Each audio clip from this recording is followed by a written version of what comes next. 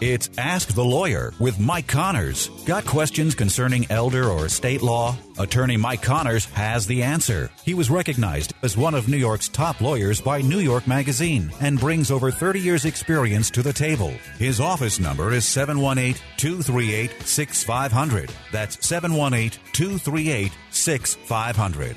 Here's Mike Connors. We are gathered here on hallowed ground, horses raised, heads bowed down. We're gathered here on hallowed ground to sing this old way. Yeah. Welcome to Ask the Lawyer with me, Mike Connors, today accompanied by my wife, Beth. Hey, everybody. And attorney. Hi, everyone. Rose DeFrancisco. For those of you who know about the show, it shows in two parts. The first part of the show, we talk about estate planning and elder law. The second part of the show, we talk about history, politics, nostalgia. But let's start a little bit about estate planning. And Beth, we're going to lead off with you. I know you're not feeling well today, but let's give it a shot. Okay. If I start coughing, I'll just get away from the mic.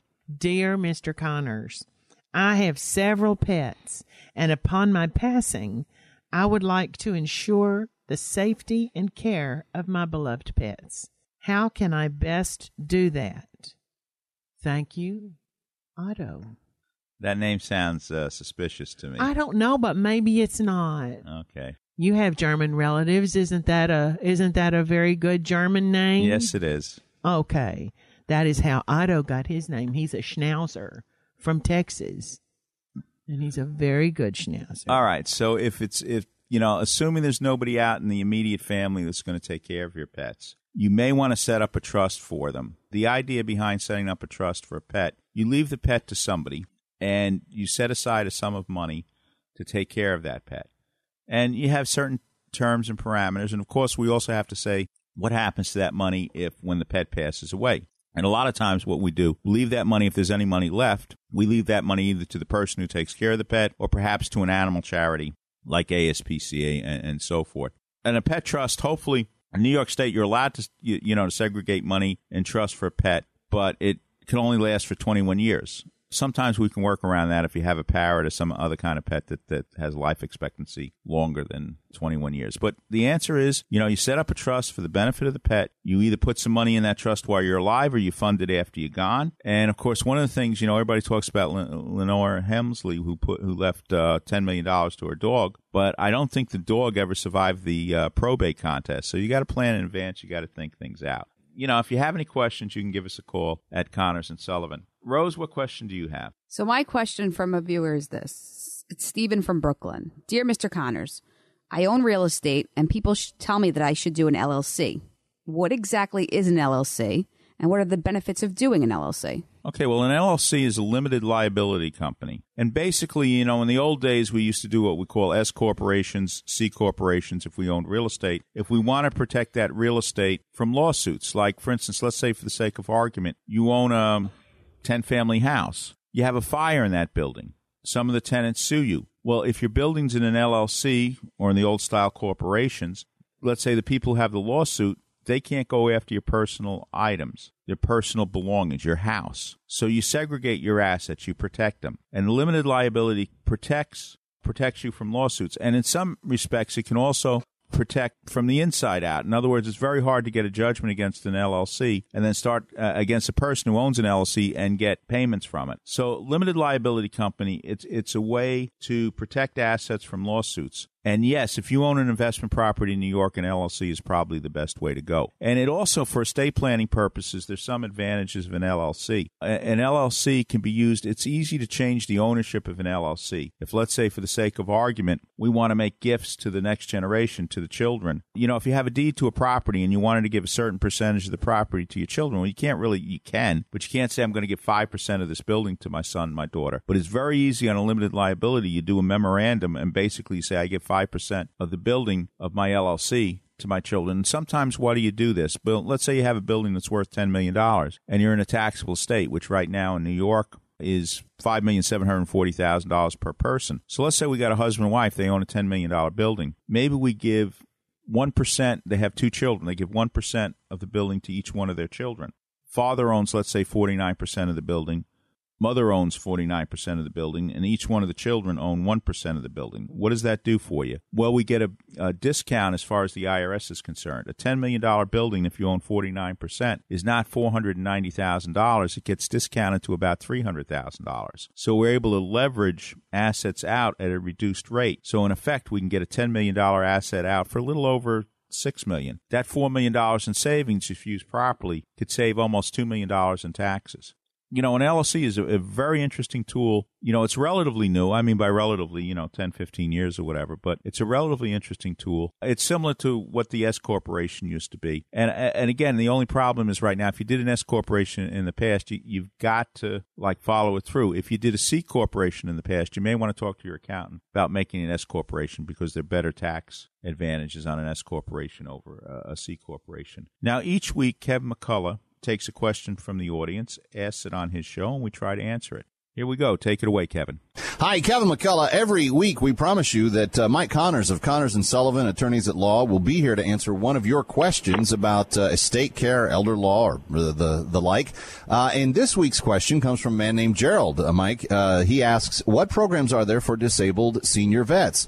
Does my disability need to be connected to my military service for VA benefits? Gerald, Mr. Connors, what's the ruling here? Well, there is such a thing as benefits for non-service connected disability vets. In other words, let's say we have a vet who's senior citizen or whatever. His income level's below the limits, which is roughly for a single veteran $1,800 a month. The VA will pay him what's called aid in attendance to get his income up to a minimum of $1,800 a month for a single vet, $2,200 a month for a married veteran. And, it can be used in a variety of different ways. It can be used for home care. It can be used for relatives to pay to take care of the vet. It can be used for assisted living. In some cases, it can help pay the nursing home bill. Now, the rules are stringent, and the rules are much different than Medicaid in New York. But if you do have a vet who suffers from a disability that's non-service connected, and his income, he's having a hard time making ends meet, there are programs through the VA. There are also, obviously, if it's service-connected, there are a lot of programs, if it's service-connected, where, the vet can apply. And, of course, in some cases, for the Vietnam vets and tied into Agent Orange, there's a whole set of, programs for those veterans who are service-connected. Probably one of the best ways, if you are a veteran and you have questions, is to call Mike's office and get an answer for yourself. 718-238-6500, 718-238-6500. You can also send Mike more questions at askmikeconnors@gmail.com. We'll answer some of them right here on Kevin McCullough Radio, and he'll answer some on his program each weekend at 8 a.m. on AM 570 The Mission and FM 102.3 WMCA. And he'll also answer them on Sunday mornings at 11 on AM 970 The Answer. Mike Connors, thanks so much. Thank you, Kevin. Thanks again, Kevin. You can listen to Kevin each week or each Monday through Friday on 570 The Mission at 3 o'clock. On 970 The Answer, Monday through Friday at 5 o'clock. He has an extended hour, and Wednesdays with John Catsimatidis. So thanks again, Kevin, for giving us the opportunity to be on your show each week. I think we've got another question. Rose, do you have this question now? I do. This is from Maria. Her question is there a waiting period or penalty if I sell my mother's house and car for $90,000 so she can qualify for Medicaid to use for assisted living or a nursing home?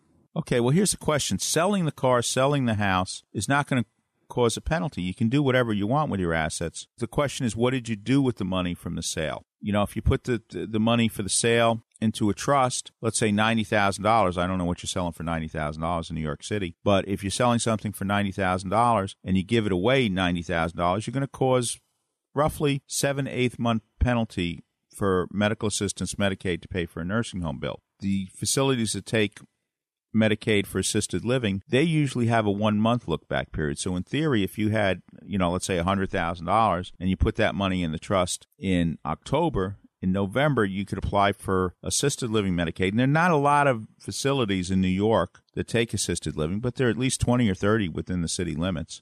Then you can qualify for assisted living Medicaid within 1 month. You can also qualify for home care Medicaid within 1 month. For nursing home Medicaid, we do have the look-back period. It depends what you did with the money. But there are all sorts of exceptions, and if you buy something else, and if in one of these crisis situations, one of the things we look at, can we buy things? Like, in other words, we may rebuy a car.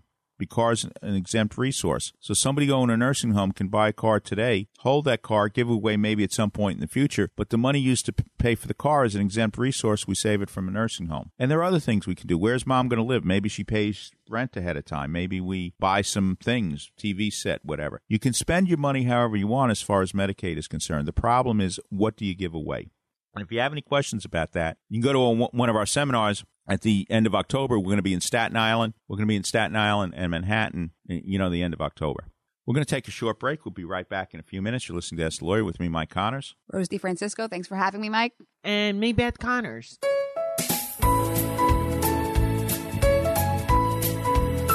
For our Ask the Lawyer friends and listeners, you can attend any of Connors and Sullivan's free seminars on elder law, Medicaid, wills and estate planning, and more. Yes, it's all free and all close to you. So come to Connors and Sullivan's free seminars. On Monday, October 28th at Bocelli Ristorante, 1250 Highland Boulevard in Staten Island at 11 a.m., 3 p.m., and 7 p.m. And then again on Tuesday, October 29th in Midtown Manhattan at the 3 West Club, 3 West 51st Street at 11 a.m. and 3 p.m. Can't go to any Connors and Sullivan's free seminars? Then call Connors and Sullivan at 718-238-6500 for your own free office appointment. Make an educated decision on your estate and family legal solutions today. Just call Connors and Sullivan at 718-238-6500. That's Connors and Sullivan, 718-238-6500. Or go to ConnorsandSullivan.com. That's ConnorsandSullivan.com. Find out what you're entitled to. Come to a Connors and Sullivan free seminar. For more information, call 718-238-6500 or go to ConnorsandSullivan.com. Connors and Sullivan. Plan now for later. When a desperate parent calls YCS seeking help for their child with special needs, we are there to answer the call. Our staff provides compassionate care to children affected by trauma, autism, or developmental disabilities. Can you help us provide the services needed to keep families together? Find out how you, your company, or organization can volunteer. Learn more at ycs.org. I think I just found myself believing that I didn't need God. I just had everything under control, and church was actually a burden to me. I might have gone to church, at Christmas time, gradually quit going. No, I didn't take my faith seriously, which probably means I never really got it to begin with. You can have a beautiful car, a big fancy home, but if you don't have Christ in your life, there's an emptiness that's there. We are enslaved to power or to greed or to wealth or to lust, especially as a man. But there's a true freedom to not be enslaved, but to attach ourselves to God and to be free. Thank God I'm home. Now that I'm back in the Catholic Church, I'm a new person. I love it. There's peace in our home that we didn't have before. You're coming home to a Catholic family where people today just embrace you. If you've been away from the Catholic Church for whatever reason, we invite you to take another look. Visit CatholicsComeHome.org today. Time now for Connor's Corner, where Mike takes a closer look at topics like history, politics, religion, and more. Here's Mike. Welcome to the Connor's Corner segment of Ask the Lawyer. October 17th, 3 West Club, the next meeting of the Civil War Roundtable of New York. Again, it's at 3 West 51st Street. Doors open at 6 o'clock, or dinner, I should say, it's at 6 o'clock. Doors open at 5:30. It's $60 for members, $75 for non-members. And, sometimes people say, well, $75, isn't that a little expensive? Well, sometimes you can go to the New York Historical Society and you get charged almost the same thing, but at least here you get a 3-course meal, and you get to speak to the author at the end. And today we're very pleased to have on Michael Falco, who's going to be talking about his book, Echoes of the Civil War. Welcome to Connor's Corner, Michael. Thank you, sir. Thanks for having me. So what is the book about, and what are you going to be talking about? Okay, so back in 2011, I had this crazy idea that I would visit all the major battlefields of the American Civil War with my pinhole cameras. And this was started as a personal project to enrich my own sort of background on the history of the Civil War. I had just started playing around with pinhole cameras and discovered that they're amazing devices for capturing landscapes because there's no lens it blurs all the details. And what happens in those photographs is it tends to let the feeling of those landscapes through.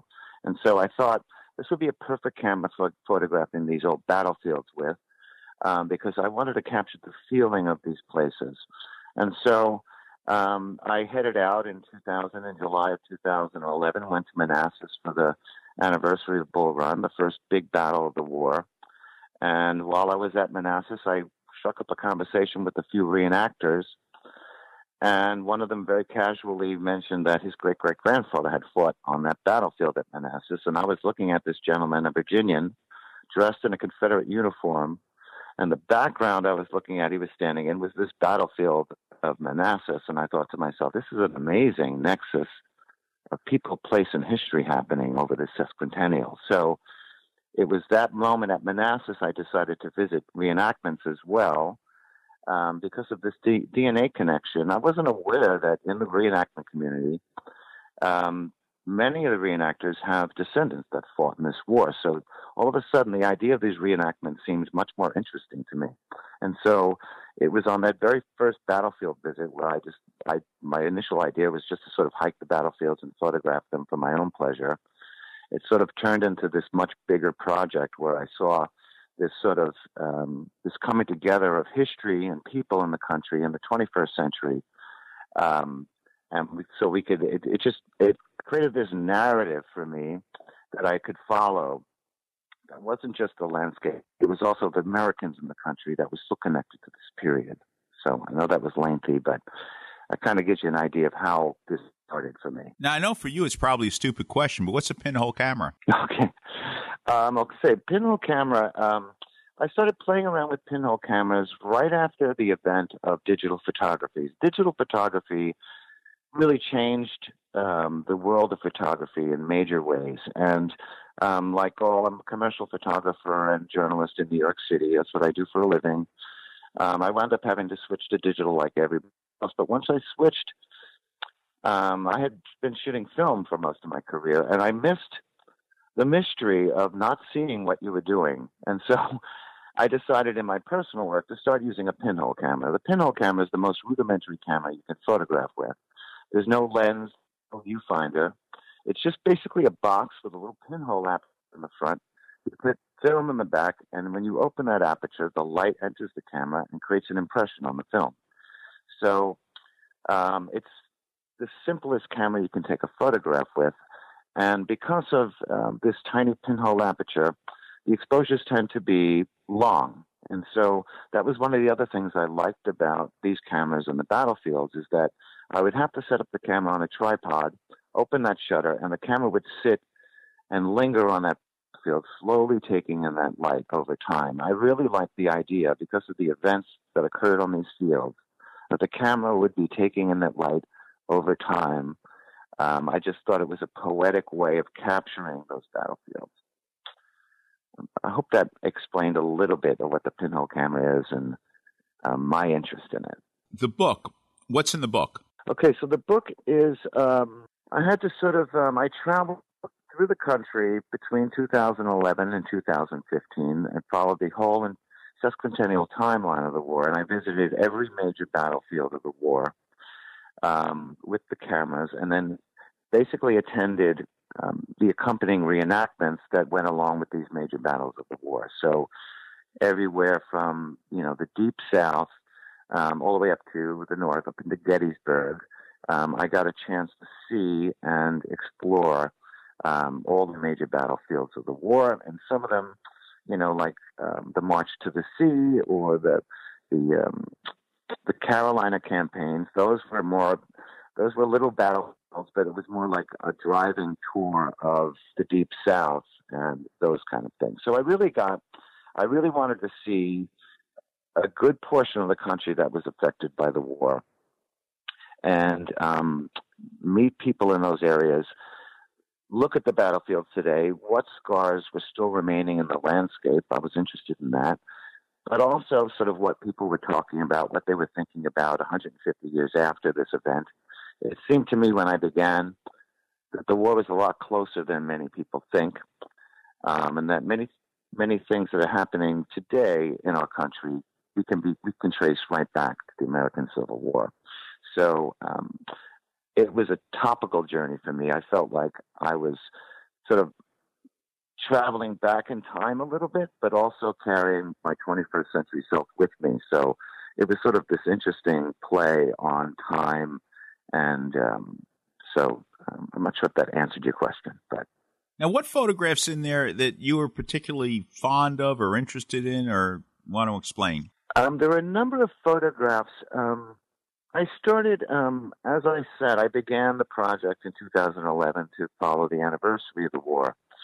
But I began my research for this project in 2009. I realized in 2009 that this anniversary was approaching, and I thought it would be a good time for me to buckle down and really absorb this subject. And so I read for about a year and a half or so exclusively on the American Civil War. And what happened is what happens to a lot of people who start to look into this history. I fell down a rabbit hole, and I discovered that this subject is still the most published subject in the country today. And so some of the best writers in America have written on this subject. So I absorbed a lot of this great writing, and so I was so compelled to actually go out and see these landscapes and so one of the other things is that, of course, with all these great writers have all this great material, but then there's a plethora of memoirs and letters that you can read in the Library of Congress of the soldiers who fought in this war. So I absorbed lots of memoirs as well, and it was through the memoirs and the illustrators of the period that I got my inspiration, because photographers really couldn't photograph the battles of the war in the 1860s. It was too dangerous. The equipment was too cumbersome. And so I looked to the illustrators, the painters and the artists who followed the armies, and looked at their illustrations, and I tried to find similar things. And at the reenactments, I was able to capture a couple of images or a number of images through this project that reminded me of these illustrator views. They were typically far back. The illustrators would be a mile from the action or something. You would see these little puffs of smoke in the distance. And a few of the reenactments afforded views like that. And through the pinhole camera, this was one of the interesting things about the pinhole camera, because those exposures were so long, the reenactors became anonymous at these events. So the photographs of the reenactments to me are more like illustrations, if I could call them that, of what this might have looked like if photographers would have been present. So I was sort of playing with this idea. Through the pinhole camera, everything would be blurred and somewhat poetic. So I could use those images and talk about the battles, and people could sit back and look at those and sort of get a little bit more absorbed in the subject. So the cover of the book is a photograph I took at Shiloh very early on in the project. It's a simple photograph of Union soldiers lined up in an open field. They have the stars and they're holding the stars and stripes. And after spending an entire weekend at Shiloh, and spending most of that time with Southerners dressed as Confederates, seeing the stars and stripes there, my heart actually fluttered a bit. And so I got quite absorbed into the project. And so Mike, to say that because of the way the camera is, every image in this book and on the blog is like a little event, because I have to set up the camera. There's no viewfinder, so it takes a lot of concentration and lots of thinking in the moment to make those photographs happen. So each photograph in the book, I have a little story about each one of those photographs. So it's a little difficult for me to pick out images and talk about individual images, because each one of them is really like a little event and a little story. There's one particular image, there's one particular image And this was at this small little event that they did in Chancellorsville, and it was a reenactment of the wounding of Stonewall Jackson. This was a non-spectator event. So reenactments around the country, there are basically two types of reenactments. I learned this because I became a reenactor for this.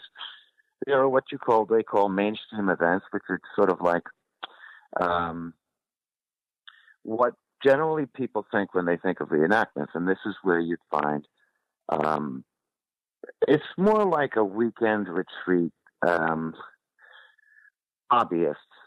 And then there's these other reenactments that happen around the country, and these are run by these super hardcore hobbyists and Civil War buffs. And at those reenactments, there were things that I saw at those reenactments that reminded me of things that I read in the memoirs of the soldiers who fought in the war. And this reenactment of the wounding of Stonewall Jackson was by this group of young hardcore reenactors. And I was able to get only one photograph of that event. It was this picture of Stonewall Jackson after he was wounded, laying on the ground with his officers around him. And I took this one photograph, but when I got back, there was a light leak in the camera or something. I'm using home pinhole cameras. The light somehow got into the camera, but created this very dramatic streak of light that entered the camera and went across the entire image. And it obscures most of it, but it's almost as if the ghost of Stonewall Jackson showed up for this one photograph. So there were little things like that occurred that I really can't explain. And I could tell you when I was taking that photograph, there was a feeling in the air that was quite interesting. And so there were things like that happened throughout this whole 4-year period that were quite striking to me personally. It's probably having to do with the fact that my head is so full with this subject. Anything that was a little extraordinary really, really fired me up and made me want to write about it. Are you bringing copies of the book to the Civil War Roundtable on October 17th? Absolutely. How much does your book cost? $35. Okay. All right. Now, if you're not going to the Civil War Roundtable, where can you pick up the book? This can be purchased on any of the major publishing websites, Amazon, Barnes & Noble. I just launched a website where I'm offering the book with a limited edition print, and that could be found at falcopinhole.com. Falcopinhole.com? Yes. So that's a signed copy with a limited edition print for a little extra money, but you get a little just of that. Okay, the name of the book, Echoes of the Civil War, Capturing Battlefields Through a Pinhole Camera. The author, our guest right now, Michael Falco, and he's going to be at the Civil War Roundtable on October 17th at the 3 West Club. Thank you for being on Connor's Corner. Thank you, Mike. Thank you so much. If you're a homeowner age 62 or older and are finding it hard to pay off debt, or how about enjoying your retirement years with less stress? A government-insured reverse mortgage may be the answer or might be the perfect solution for you and your family.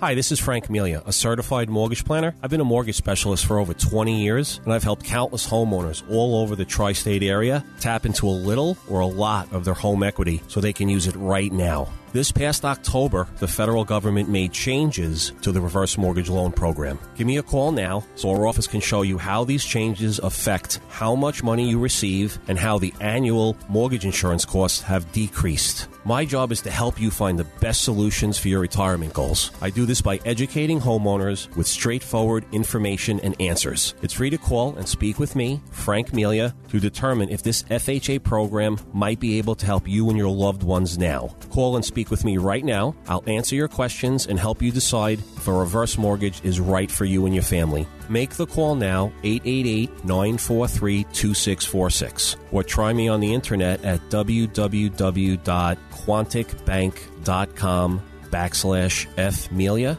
Once again, call 888-943-2646, and you could be on your way to a stress-free retirement. Frank Melia, NMLS number 62591. All loans provided by Quantic Bank, NMLS number 403503. Do you have somewhere to sleep? Did you eat today? Are you making ends meet? For thousands of New Yorkers, the answer is no. For children and youth, adults, seniors, people struggling with addiction or mental illness, and for the isolated, Catholic Charities of Brooklyn and Queens is there. With 160 programs and more than 4,500 units of affordable housing, Catholic Charities is one of the largest multi-service charitable organizations in the nation. We help change lives and build communities. If you or someone you know needs assistance, call 718-722-6001 or visit ccbq.org.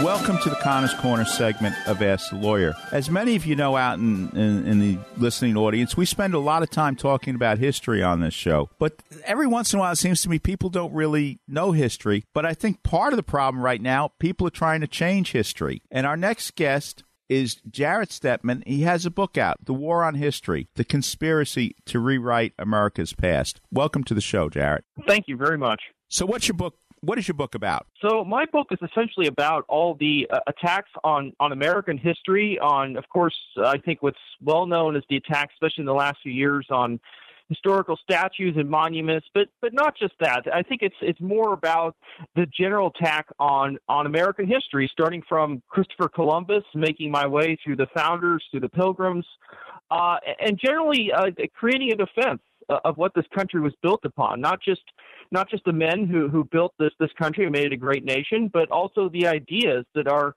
critical are at the heart of our republic. I think these things are really, especially given modern academia and systems of education, I think these things really are under attack by a lot of our institutions, and I think that creates a massive dilemma in our future, especially as knowledge about civics and history certainly is on the downswing, and a lot of Americans simply aren't informed when they are in school about what our history is about and why America really is what it is. Now, let me ask you, we're very close to Columbus Day. What's the assault on Columbus? What's behind that, and what are people saying and doing?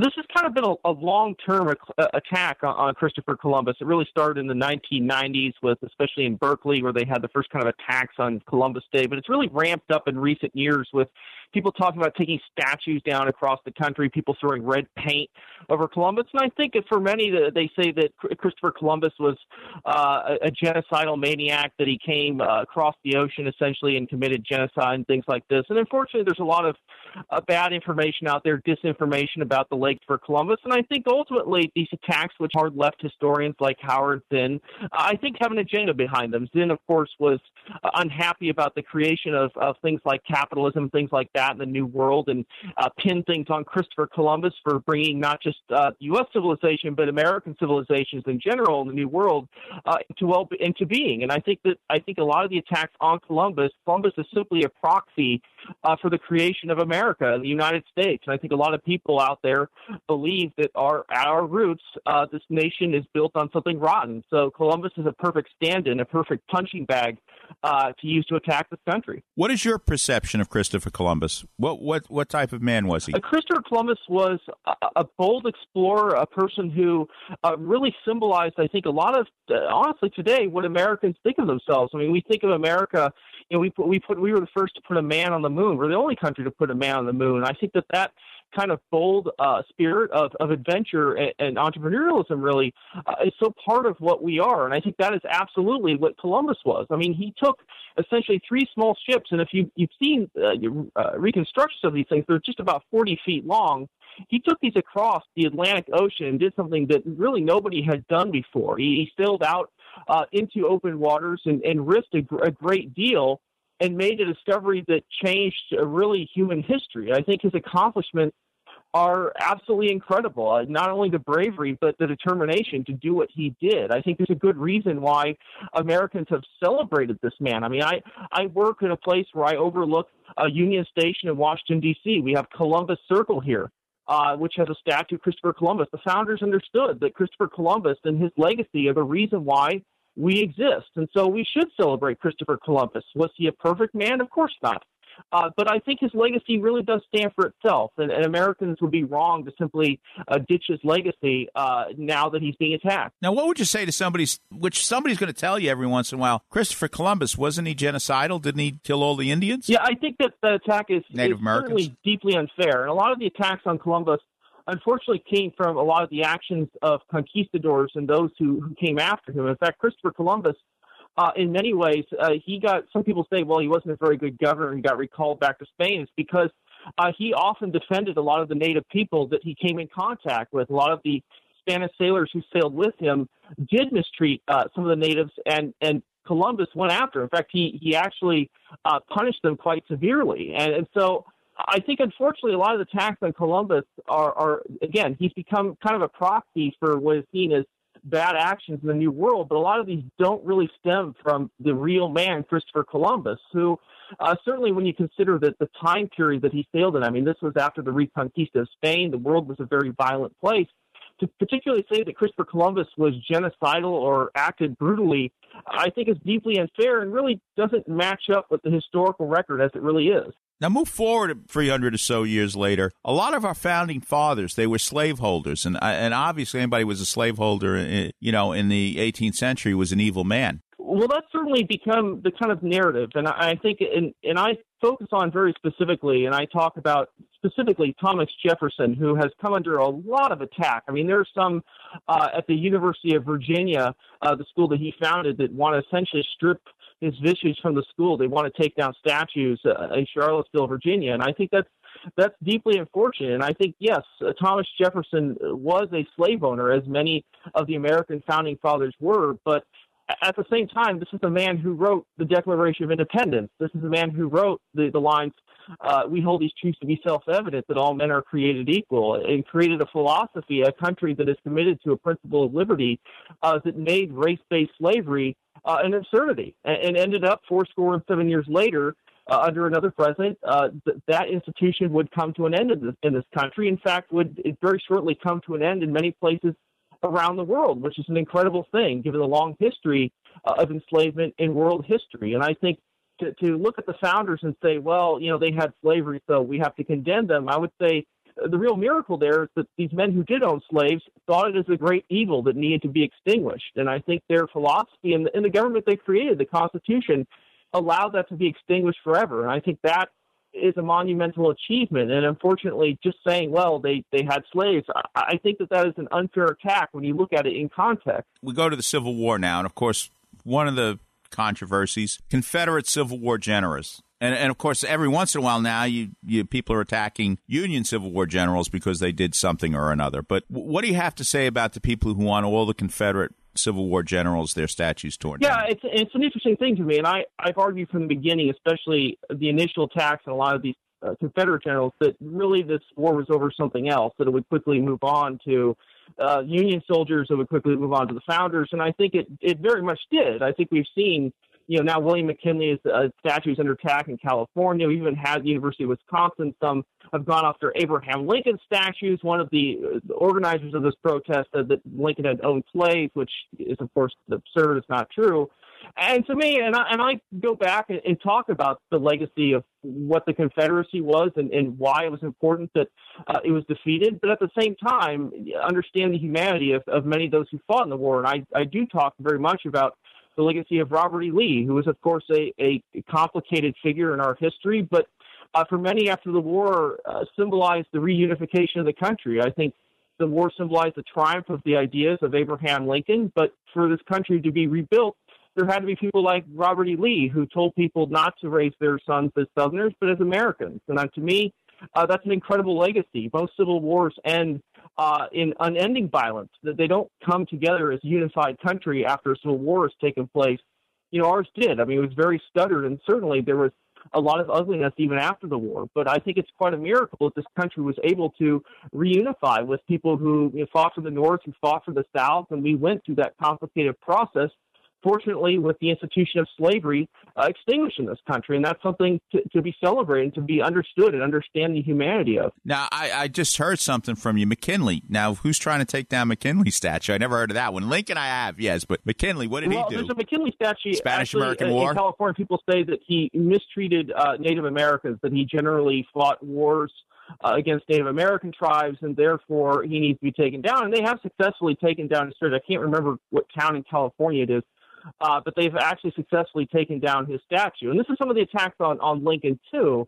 I think what's very obvious in this kind of debate is that, people try to pick out, well, this guy owned slaves, this guy fought for the Confederacy, this guy did this or that. But when it really comes down to a movement to kind of reshape and rewrite history, these individuals, at some point, they're going to violate one of these things, people see as social justice.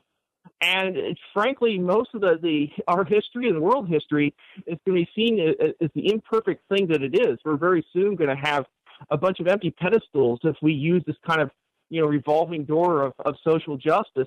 Frankly, nobody's going to escape that kind of magnifying glass. And really, we shouldn't look at history like that. We shouldn't try to say that, the history should simply reflect our own ideals and what we are in 2019. I think that's deeply fair, and I think that's what I try to communicate in the book as well. There can be great men who have done incredible things and brought incredible benefits to this world who don't necessarily fit in exactly with what we believe in our time, who may be very complicated. And I think it's okay to understand history is complicated. There's so much ugliness in world history that the few great things that have come out of it are things that should be celebrated and furthered, not destroyed, not buried because they don't check off all the boxes. What about, it's some people, and it seems incredible to me, but there's some people, that kind of deny the Holocaust right now. There certainly is, and that's, obviously it's an incredible thing. And unfortunately, there's a lot of misinformation. There's a lot of, I think, anti-Semitism that's behind that as well. And I think it just shows why it's so important to teach history and teach civics. You can look at any polls about where these numbers are and people's understanding of these things, and they're pretty sorry shape, and especially here in the U.S. And I think that's a deep problem. I think that creates a lot of misinformation. I think it makes people more hostile to things of the past because they don't understand them. So, yes, I absolutely agree that the kind of Holocaust denial, and I think there's some ideological element to this as well, it is deeply disturbing, and it requires, I think, educating people and making them understand, no, these things really happened, and they're beyond terrible. And, especially now as we live in a world in which, especially in the United States, we have things so good, understanding the kind of terrible things that have happened. To think that we live in some kind of horrible dark age that's incredibly violent and terrible and, it's awful. Look around at history and the things that have happened. We have it very good in this country, and I think that's something to be celebrated. Like a lot of people right now, it seems like the Soviet Union, that was a great idea. It just didn't quite work, where the United States of America has always been on the wrong side of history, at least according to some people. Yeah, this narrative bothers me, especially when we talk about World War II and the legacy of that. I think there's a lot of Russians try to say that it was really the Soviet Union that won World War II, that they were ultimately the ones who defeated Nazi Germany and things like this. And I do try to remind people, beyond just the simple legacy of communism, which is, leaves in some ways a longer legacy than Nazism of tyranny and violence. The Soviet Union worked with Nazi Germany very early in the war to carve up Poland. They were not on the side of liberty and freedom. They were on the side of tyranny. They were on the side of Adolf Hitler when it was convenient for them. In the United States and Great Britain, it stood for free people across this globe. And though we didn't go out into the world seeking monsters, the monsters found us. And we stood at the pinnacle of, frankly, the free world and stood against that. And without the contribution of the United States, a free country, whether Europe would have been covered in either Nazi tyranny or Soviet communist tyranny. Those are two different kinds of tyrannies, but they're an evil nonetheless.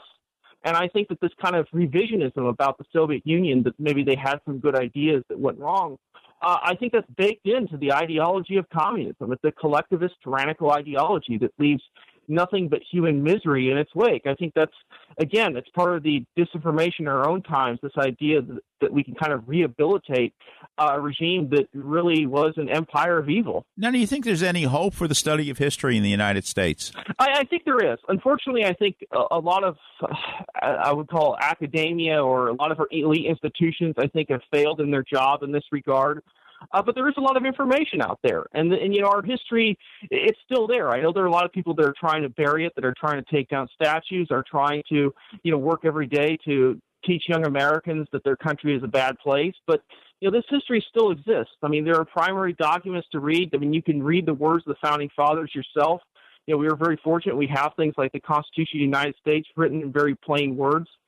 And to me, I don't lose hope, because I think a lot of common sense Americans, just by instinct, understand that they've been given a great gift, this country, the United States. I think it's very obvious. And, the information does still exist out there. It's simply a matter of educating people. It's simply a matter of standing up to those who want to liquidate our history, who want to tell people that it was based on nothing but evil and rottenness. So, yes, the answer is absolutely there's hope. And I do hope that my book, which is The War on History, The Conspiracy to Rewrite America's Past, I hope that I can play a small part in correcting those narratives. Okay, again, the name of the book is The War on History, The Conspiracy to Rewrite America's Past. The author, Jarrett Stepman, thank you for being on Connor's Corner. Thank you so much. How can I protect my family if something happens to me? What if I need to go to a nursing home? What will happen to our savings, our home? What's the best way to give my home to my kids? Who will help us take care of Grandpa? These and many other questions can be answered with a phone call to Connors & Sullivan, Attorneys at Law, PLLC, 718-238-6500. Mike Connors, one of New York Magazine's top lawyers, has over 30 years of estate planning and elder law experience. Mike and his team of professionals will help you protect your assets from probate, taxes, and nursing home costs so you can have peace of mind knowing you and your family will be taken care of and protected. I'm Mike Connors, founder of Connors & Sullivan. People don't plan to fail, they fail to plan. The time to plan is now. I'm Beth Connors. Call today for a free initial consultation with one of our experienced lawyers. Connors & Sullivan in Brooklyn, Queens, Manhattan, and Staten Island. Call 718-238-6500, 718-238-6500, or ConnorsandSullivan.com. We all know someone who's been touched by cancer. It's the second leading cause of death, and it took the life of my father, John Wayne. But even in his final days, he was thinking about helping others and publicly campaigning to raise awareness about cancer. His courage and grit inspired our family to do everything we could to fight the big C, as my dad called it. So we did something about it and founded the John Wayne Cancer Institute 35 years ago to advance life-saving research. Our discoveries are fundamentally changing the way cancer is treated around the world. Cures are within our reach, but we can't do it alone. I'm Patrick Wayne, and I'd be honored if you joined us in the fight against cancer. You can make a lasting legacy by helping to eradicate this deadly disease. Together, we can save lives. To learn more, visit jwcigiving.org. That's jwcigiving.org. Welcome back to Ask the Lawyer with Mike Connors. Welcome back to Ask the Lawyer with me, Mike Connors. We were just talking to Jarrett Stepman about the conspiracy to rewrite America's past. And, of course, part of that, Rose, is to try to take down the Christopher Columbus statues around the country. I don't know. Do you have any comments about that? Or I do, Mike. As an Italian-American, and ciao a tutti I miei colleghi italiani che ascoltano qui, it's very upsetting. I was at Columbus Circle recently, and I was happy that the statue was still there because it is just absurd that they would try and take it down, and they organized a committee to look into it. I'm just glad that the statue is still there, but, to rename it Indigenous People Day is just completely unacceptable. What's his name? Williamson Murray, who was one of the guests on our show once, who's a noted historian who's taught General Petraeus and General Mathis and so forth. And he says, okay, what are we going to do? Call Montezuma? Montezuma was a cannibal. So, you can't make this up. You go to a statue to, Native Americans who were cannibals back then? Okay, now wait. I'm part Choctaw, and who is one of the great heroes of the War of 1812? Pushmataha. The Choctaw leader. And who loved him? Andrew Jackson. Well, that's another thing. Andrew Jackson was an evil man, so obviously he was an evil man because they fought together in the War of 1812, which was American imperialist. He called him Push, and he loved him. And when he died, he was buried in the Congressional Cemetery with a great big obelisk. So, it was just a case of, helping the American imperialists, whatever, destroy the Native Americans in the country. So, he's obviously a bad guy in history, but at least maybe Jarrett Stepman can set the record straight on that. Next week, we're going to have Stephen Talty, who's been an author who's written a number of interesting books. What we're going to be talking about is Detective Joseph Petrosino. And, Rose, I know you heard the interview. I mean, did you know anything about Detective Petrosino? Very interesting interview. I never heard about him, and I'm excited to get the book and read more. My parents came from Calabria down south. and he was not far from there. And just to see the differences that he made in the NYPD and the innovative techniques that he used to infiltrate the mafia were very impressive. And I look forward to reading the book very much. Yeah, and I mean, we didn't get into it, but apparently he was a genuinely courageous man. And obviously he gave his life for law and order, so to speak. I mean, he was murdered in Sicily by the Black Hand. And he went to Palermo knowing that this is a guy who was on newspapers and he was known in New York, which that always reaches Italy. So he went there despite probably the fear to his own life. And he basically gave himself for the betterment of the Italian Americans in America, which is really just, we owe him a debt of gratitude. Okay, now we're going to be doing seminars at the end of October. We're going to do one set of seminars at Bocelli's restaurant. We're going to be there on October 28th at 11 o'clock, 3 p.m., 7 p.m. Rose, you're going to be there that day. You live in Staten Island, right? I'll be there that day. You guys have to come and check us out. Please bring your Italian-speaking relatives if they want to come and speak to me. I speak fluent Italian, so we can also talk with them, and they could participate in the seminar as well. We're adjacent to our office is adjacent to Bocelli's on the North Shore of Staten Island.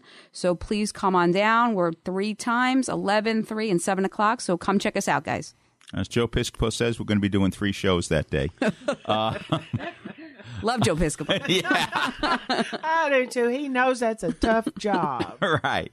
Now, on Tuesday, October 29th, we're going to be in Manhattan, Midtown Manhattan, at the 3 West Club. So we're going to do 2 seminars that day, 11 o'clock and 3 p.m. Now, most of what we talk about at these seminars, what to do with your house, because that seems to be the main question. So we tell you how to transfer the house to your children without paying taxes, hopefully without paying taxes, avoiding going through probate, avoiding court, and trying to save your house from nursing home bills. So if that's on your mind and you have a question, give us a call at 718-238-6500. Come to one of our seminars. Again, we're going to be in Staten Island on October 28th. We're going to be in Manhattan on October 29th. We'll be in Brooklyn then probably in early December. So keep tuned to our website. But if you want to attend any of our seminars, you want to get information about our seminars, or if you run a not-for-profit and you want us to give a seminar for your organization, please feel free. Give us a call at 718-238-6500. 718-238-6500. I think Mr. Kincaid is telling us to go home. Oh, no. Bye-bye, everybody. Have a good day. We are gathered here on hallowed ground. The voices raised, heads bowed down. We're gathered here on hallowed ground to sing this soul away. We are gathered here on hallowed ground. The voices raised, heads bowed down. We're gathered here on hallowed ground to sing this soul away.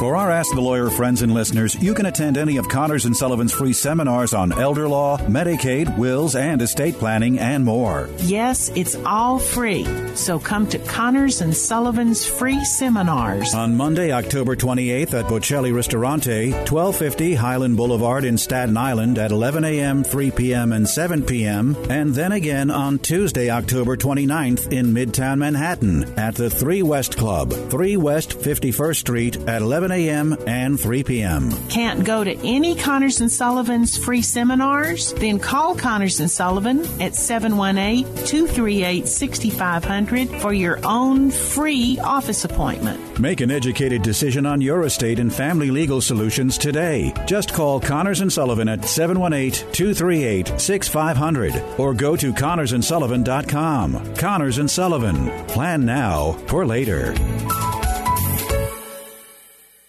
The preceding pre-recorded program paid for by Connors and Sullivan Attorneys at Law, PLLC.